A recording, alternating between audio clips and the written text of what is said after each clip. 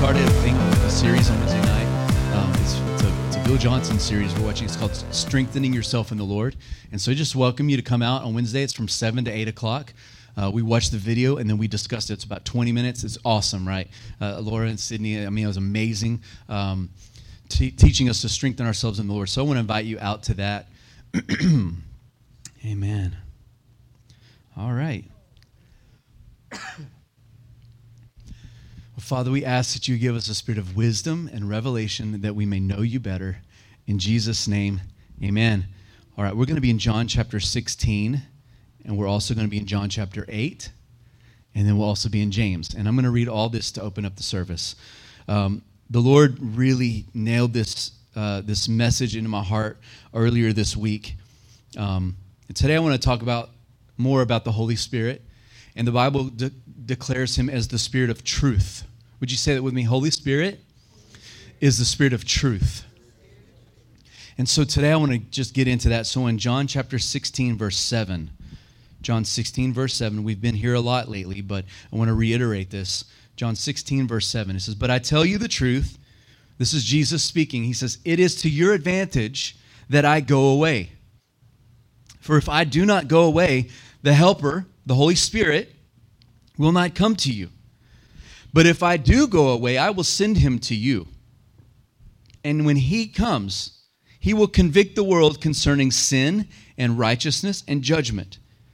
Concerning sin, because people don't believe in me." So he's defining sin as not believing in God.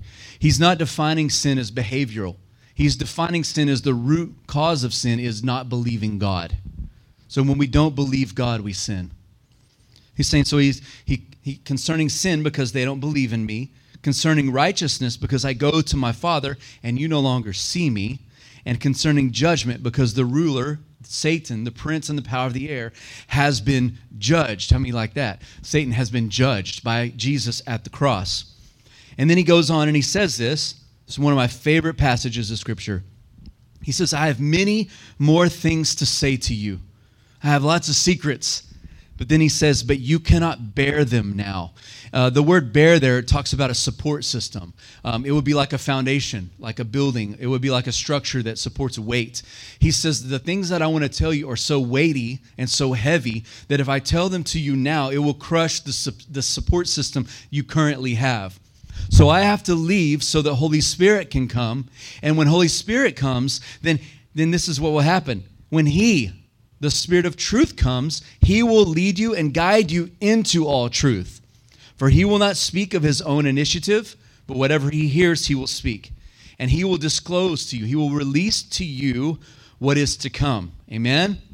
And then he says this, "He will glorify me, for he will take what is mine and give it to you." Come on, there's the exchange. He will take what is mine. Jesus is saying the reward that I've earned through righteousness and obedience at the cross and through being the spotless lamb, the reward I have is mine, but I'm going to give it to you when Holy Spirit comes. How many like that? So Holy Spirit releases an inheritance to us. And then verse 15, he says, "All things that are the Father's, all things that the Father has are mine. That's why I said he takes of mine and will disclose it to you." All right? Now we're going to go to John chapter 8, if you will. John chapter 8, verse 26. So Holy Spirit's the Spirit of truth. Go back in time a little bit, and Jesus is teaching, and John 8, 26, he says, "I have many things to speak and to judge concerning you, but he who sent me is true. And the things which I heard from him, those are the things that I speak in the world." They did not realize that he was speaking to them about the Father. So Jesus said, "When you lift up the Son of Man, then you will know that I am he. And I do nothing of my own initiative, but I speak the things that the Father has taught me. And he who sent me is with me. He has not left me alone, for I always do the things that are pleasing to him." How powerful is that? He's saying, I came from the Father, but the Father didn't leave me alone. He put his Spirit with me because I obey him and I please him. Holy Spirit walks with me like a dove on the shoulder. Amen? And as he spoke these things, many people came to believe in Jesus. So Jesus was saying to those, to the Jews who had not believed in him, he said, if you continue in my word, then you are truly my disciples. And then here's a famous verse. You probably all know it. And you will know the truth. Say it with me. And you will know the truth, and the truth will make you free. The truth will set you free. They answered, and they said this. They said, we're Abraham's descendants. We have never been enslaved to anyone. How is it you say we will become free? And Jesus answered and said to them, truly I say to you, everyone who sins becomes a slave to sin.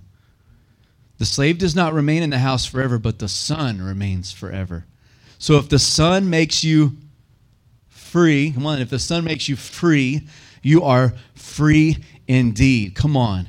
Then he says this, I know that you're Abraham's descendants. He's like, what you said is true. You are Abraham's descendants. Yet you seek to kill me because my word has created no room inside of you. Underline that. Mark that scripture. I know that you believe this. You say this. You say that you're Abraham's descendants. You say the right religious things. But you are ready to crucify the Savior and the Messiah that you're longing for because the word that you say you believe in hasn't penetrated into your heart and created space. He says, I speak the things that I have seen with my Father. Therefore, you also do the things you heard from your father. And they said, well, Abraham's our father. And Jesus said to them, if you are Abraham's children, then do the things Abraham did. What is he saying?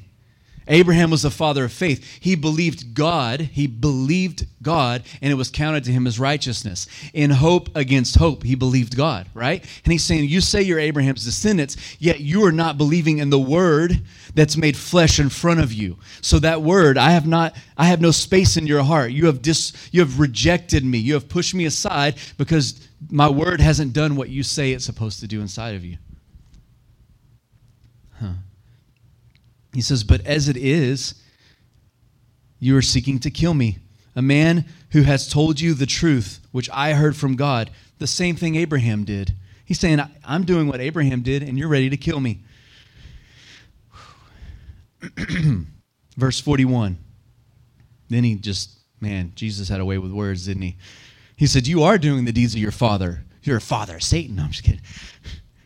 That is what he says.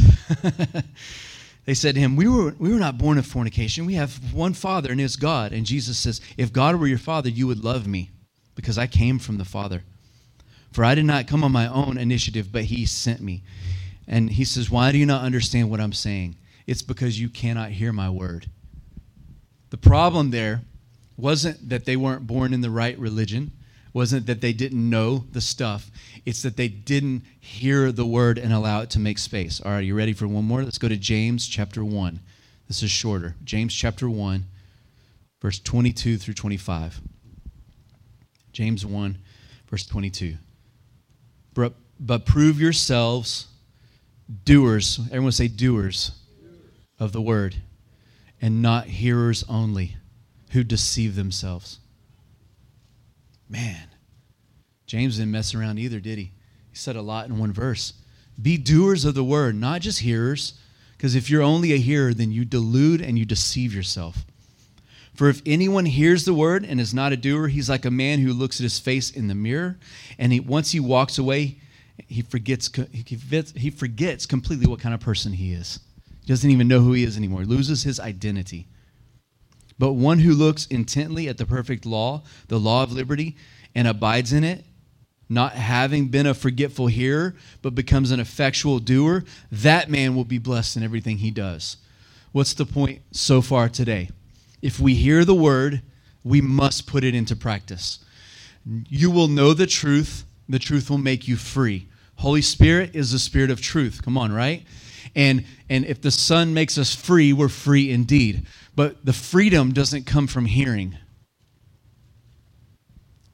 The freedom comes from putting into practice the things that we have heard. That's the only time it becomes truth. How many have seen the movie The Shack, or you read the book? You know the author, William P. Young. If you haven't seen the movie, you haven't read the book, do it. It's great. I highly recommend it. It's a sozo on film. It's beautiful. And In one of the great quotes, I guess, that William P. Young in an interview had, he says, "Transformation is complete when there is no difference between the truth of our being and the way of our being." Transformation is complete when there is no difference between the truth of our being and the way of our being. In other words, you can believe the truth and say all you want, but until it becomes the way you live, it's not truth. It's worthless. And all the religious things that I do from that state are a sounding gong and a clanging cymbal. They have no authority and no power behind it. So this week I was reading through some notes, and the Lord spoke very clearly to me. I hope the Lord's been talking to you this week. Last week we talked about Holy Spirit activates our hearing. You need to hear from the Lord every day. And I heard him speak so clearly, and he said this to me. He said, "The only truth that matters is the truth you put into practice." Only truth that matters, the only revelation that matters, the only wisdom that matters is the wisdom, revelation, and truth that we put into practice. Otherwise, we deceive ourselves. Hearing is free. Hello? Hearing is free. Everyone say that. Hearing is free. God speaks to everyone freely. That's free. God speaks to everyone. It's free. But the cost is doing what we hear. It costs us something. As we were singing "Jesus, I Love You," and we're singing love songs and talking about loving Jesus earlier, all I could think about is love costs something. How many believe that to be true? It costs me something to love my wife. Amen? It costs me something to love my sons. It's not free. Love is not free. It costs something. And if we really love something, we'll pay a price to protect it. If we really love something, we'll suffer for it. I used to love, and I still do, I love baseball. And I would suffer for baseball. I would work out until there were blisters on my hand, and I wouldn't quit. I would shag balls until the coach made me go home. I loved baseball. I loved it, and I would suffer for it. I would even make better grades so I could play baseball. I would do whatever I had to do to play baseball. I loved baseball. So I would suffer for it. What do you love? What are you willing to suffer for? You're like, I don't want to suffer. I don't want to suffer for anything. Well, Jesus said, if I suffered, you're going to suffer. We don't talk about this a lot anymore in church. But to love Jesus and to be a follower of Christ, the truth is it costs us something and we will suffer for it. And I don't mean we get a flat tire on the way to work. That's not suffering. That's just annoying. Right? That's not suffering. I mean, I'm willing to sacrifice for my love for Christ. I'm willing to be inconvenienced for my love for Christ. How many know what I'm talking about? I heard an old country preacher a couple weeks ago at my mother-in-law's church, and he said, the kingdom is not a freeway. It's a tollway. It'll cost you something. And I was like, I'm still in that. I'll sound like a goofy old man the rest of my life, but it's true. The kingdom is not a freeway. It costs us something. You don't just get to have the kingdom and follow Christ and it not cost anything. 3 times in the Gospels, in Matthew, in Mark, and in Luke, Jesus said, hey, if you want to be my disciples, you have to deny yourself. You have to pick up your cross and you have to follow me. That costs them everything. It cost them everything. They left everything. It says immediately they left their life, their nets, their father, their parents, their family. They left it all behind to follow Jesus. It cost them something. They recognized something inside of him that was of value, willing to sacrifice, willing to go after him. And my fear is that we've made Christianity cost-free kingdom. Is salvation free? For us it is, but it cost Jesus his life. But once I accept the freedom of salvation, there's a price attached to that. It's a lifestyle. It's a decision that I make every single day. There are things that we can't be the way the world is. We can't have the same value system that the world has. It's got to cost us something to follow Christ. Otherwise, it's not valuable. If salvation and the kingdom was just free and it was like candy, they were just giving it out in the doctor's office, like what kind of candy do they give away in the doctor's office? They give the dumb candies that are like 0.0003 cents per sucker, right? They don't cost anything. It's like really cheap candy. They don't have some really expensive chocolate in there. It's free. Here, take it. It's free. It's not worth anything. But what costs something, it's valuable, it costs more. They don't just put it out free. You have to pay for it. You have to access it through a price. And the value of the kingdom, the value of the relationship is based on what I'm willing to go through to protect that. And I wanted to really hit on this today. I don't want to become a 70-year-old man and look back over my life and be like, man, the Lord has told me so many amazing things, and I can't remember one truth that I put into practice. I would rather God tell me one thing and me do it with all my heart than to hear all the revelation in the world. I love to hear revelation from God. How many agree? You love when God tells you something, you're like, man, that's got life on that. That's new. Ooh, that hit me in a different way than it ever has before. I love that. But that will only cause me to be deceived unless I let it affect the way I live my life. It has to cost us something. And where we're going as a church, like we've hit that summer, I hate the word, I hate it. The summer slump where you hit that middle of the summer and people are out and people are gone and you just get tired. How many of you get tired and whatever, you're about to start school again and the parents are like on their last legs of thinking of things to do with their kids. Like no, not us, right? But there is something happening here. There's something going on.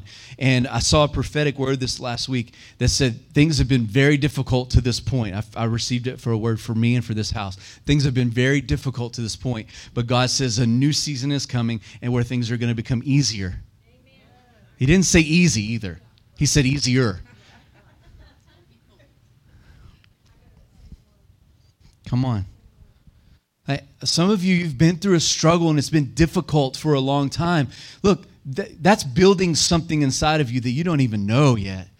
The Bible, James says, it's good for you to go through trials. Count it all joy when you go through trials and hardships, because those things are building perseverance inside of you and patience inside of you and strength and courage inside of you. See, this kingdom, if we don't have those things and the kingdom is not valuable and it doesn't cost us anything and it's just so easy we can just float to heaven, then how valuable is it?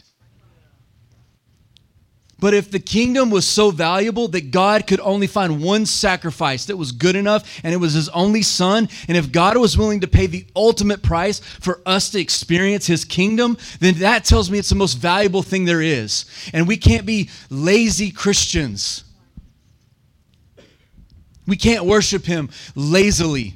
We can't pray lazily. We can't pursue him lazily. Come on. It's got to cost us something. It's got to make us uncomfortable. It's time to get uncomfortable. Prophesy to a perfect stranger on the side of the road. Even more uncomfortable than that, prophesy to your spouse. That's a hard one to do. I would rather prophesy to someone I don't know at all because, hey, there's no pressure here, right? I don't know them. I'm just going to, hey, that's what the Lord said. I don't know. And then you leave and you never see him again. But man, come on, it's time for us to step it up. It's got to cost us something. Otherwise, it's not truth.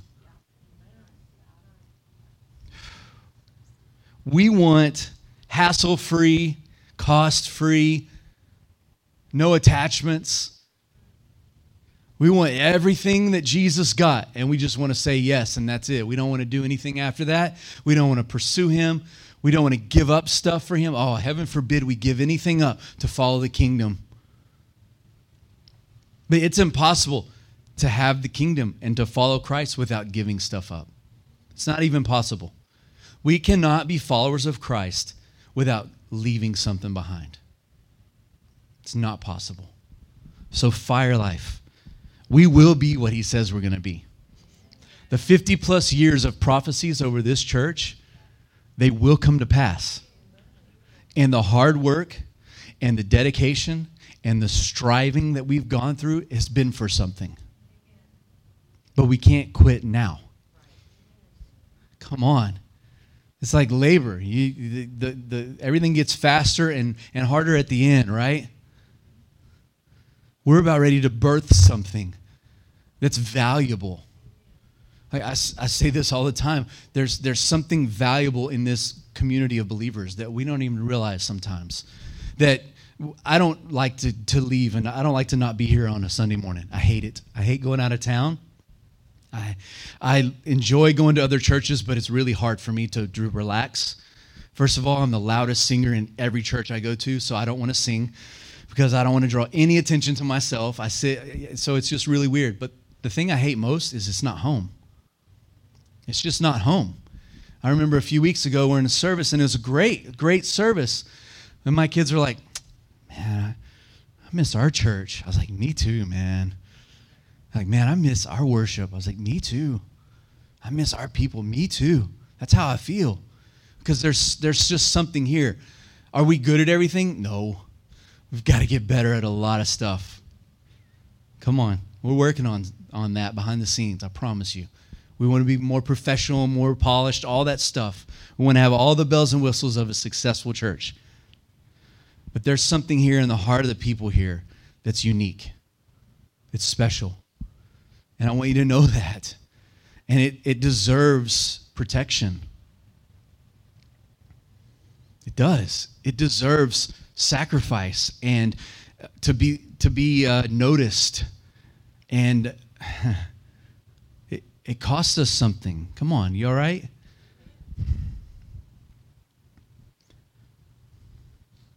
Hearing's free.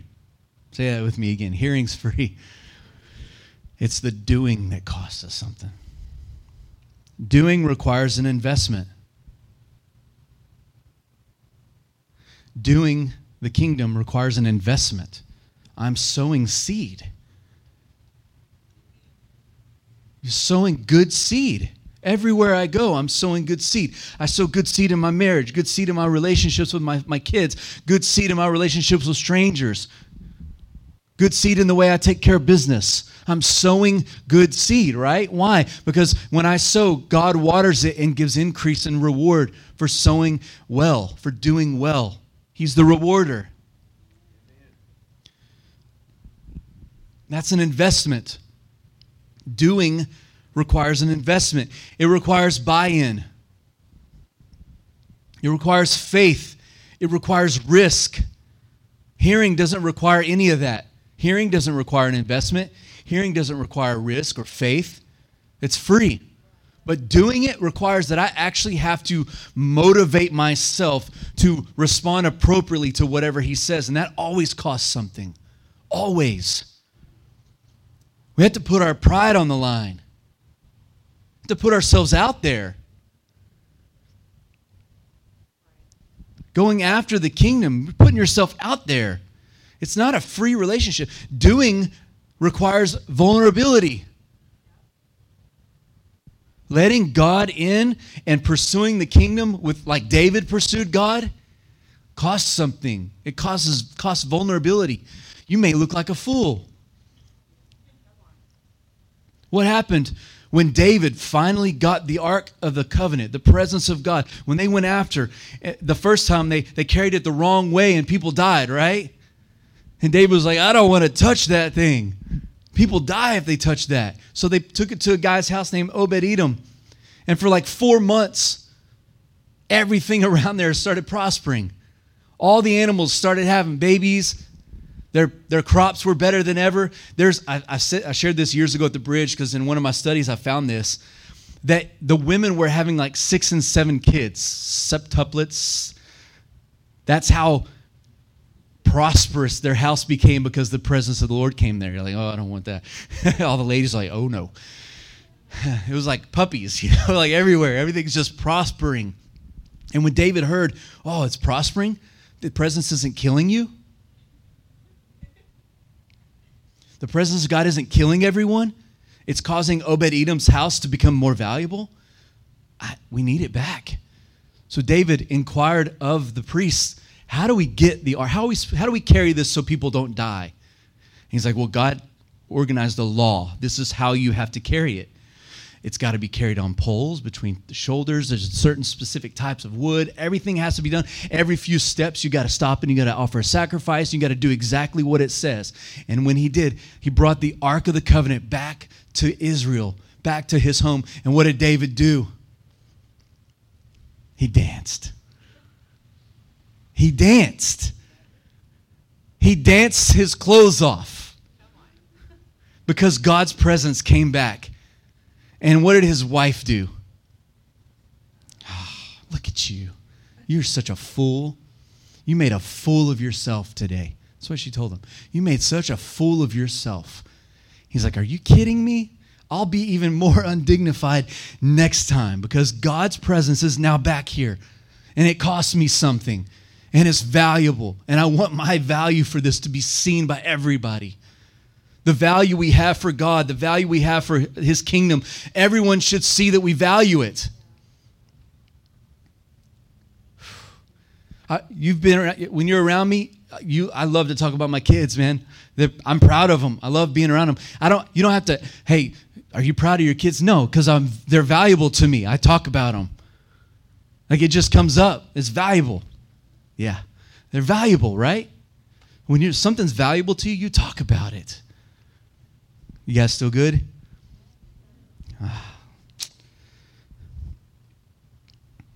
Let's close it out. He says, if you're only a hearer, then you deceive yourself. And there's this huge flaw when we believe that when we hear something that we understand it. We think that because God told us something and we heard it, that we understand it. And that's not true. That leads to a disconnect, and it causes us to deceive ourselves. And here's the biggest deception. All right, you ready? This needs to hit home hard. The biggest deception is the belief that we can belong to something that costs us nothing. The biggest deception in the church is for us to believe that we belong to a kingdom that didn't cost us anything. It has to cost us. One more story about David to close. This is in 1 Chronicles. They messed up again. David was told not to number, not to count his horses, not to count his army. Don't do it. But the Bible says that Satan motivated David to count the things God told him not to count. And so David, in 1 Chronicles 21, he counts stuff God told him not to count, and God says, because of that, I have to bring judgment. And he gave him options. You can have famine, you can have people die of pestilence, and you can have 3 months of this. And David's like, well, I choose that. And God's like, okay, I'm just making this really short. God says, now I want you to offer me a sacrifice, and I want you to go to Ornan. I want his land to be where you offer me a sacrifice, an offering to me. So David goes to Ornan and says, hey, here's what's going on. God told me to offer a sacrifice to him, and he told me to do it on your land. And Ornan's like, okay, king, it's yours. You can have it. Like, he was a good man. He's like, here, take it, king. Really awesome thing for him to say. And what did David say to him? This is 1 Chronicles 21, verse 24. But David said to Ornan, no, I will surely pay full price, because I will not take what is yours for the Lord, and I will not offer burnt offerings which cost me nothing. David knew something about God that we need to tap into. He deserves sacrifice. He deserves it. He deserves for us to live our life in a way that declares to him and to everyone around us that God is valuable to me. He's not casual. God is not casual. His name is God. He's Yahweh. He is Jehovah. Like when you say those, say that with me, Yahweh. Come on. Do you feel that when you say it? Yahweh. Say Jehovah. Jehovah. It's not the same as when you say Jared or Paul or Debbie or Laura. God is valuable. He's the greatest thing there is. And we should live our lives that says, you know what? You're the most valuable thing to me. And when the Holy Spirit comes into our life, this is the truth that happens. We don't become hearers only. We become doers. And we buy into the kingdom. We invest in the kingdom. And then everything that Jesus had becomes ours through that investment. Come on. Everything Jesus paid for at the cross, all of it, the entire atonement becomes ours as we invest and give our lives for the kingdom. Only when it costs us something, though. Amen?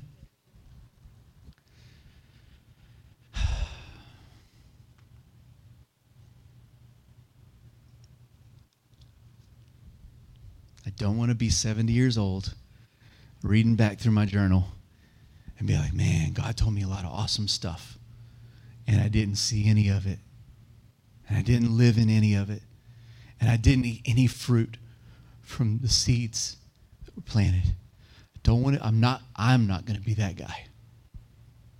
I'm not going to look back and be like, God, where are the trees and the fruit? Where is it? No. Just tell me one thing and I'll do the one thing, God. How many feel that way? God, just give me one instruction. I want to do that thing until it becomes my lifestyle. If he decides to tell me something else, I'm gonna do that too. Because the only truth that matters is the truth that we put into practice. Amen? Would you stand? We're going to pray into this.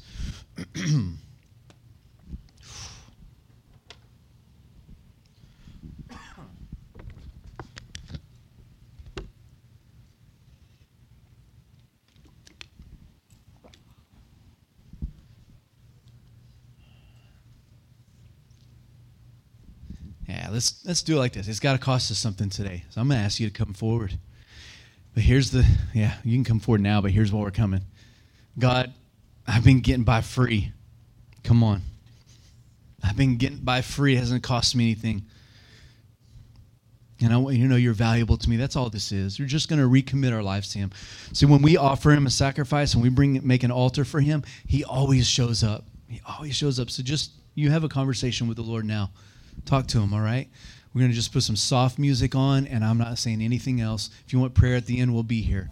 But let's make this a place for the Lord to speak to us.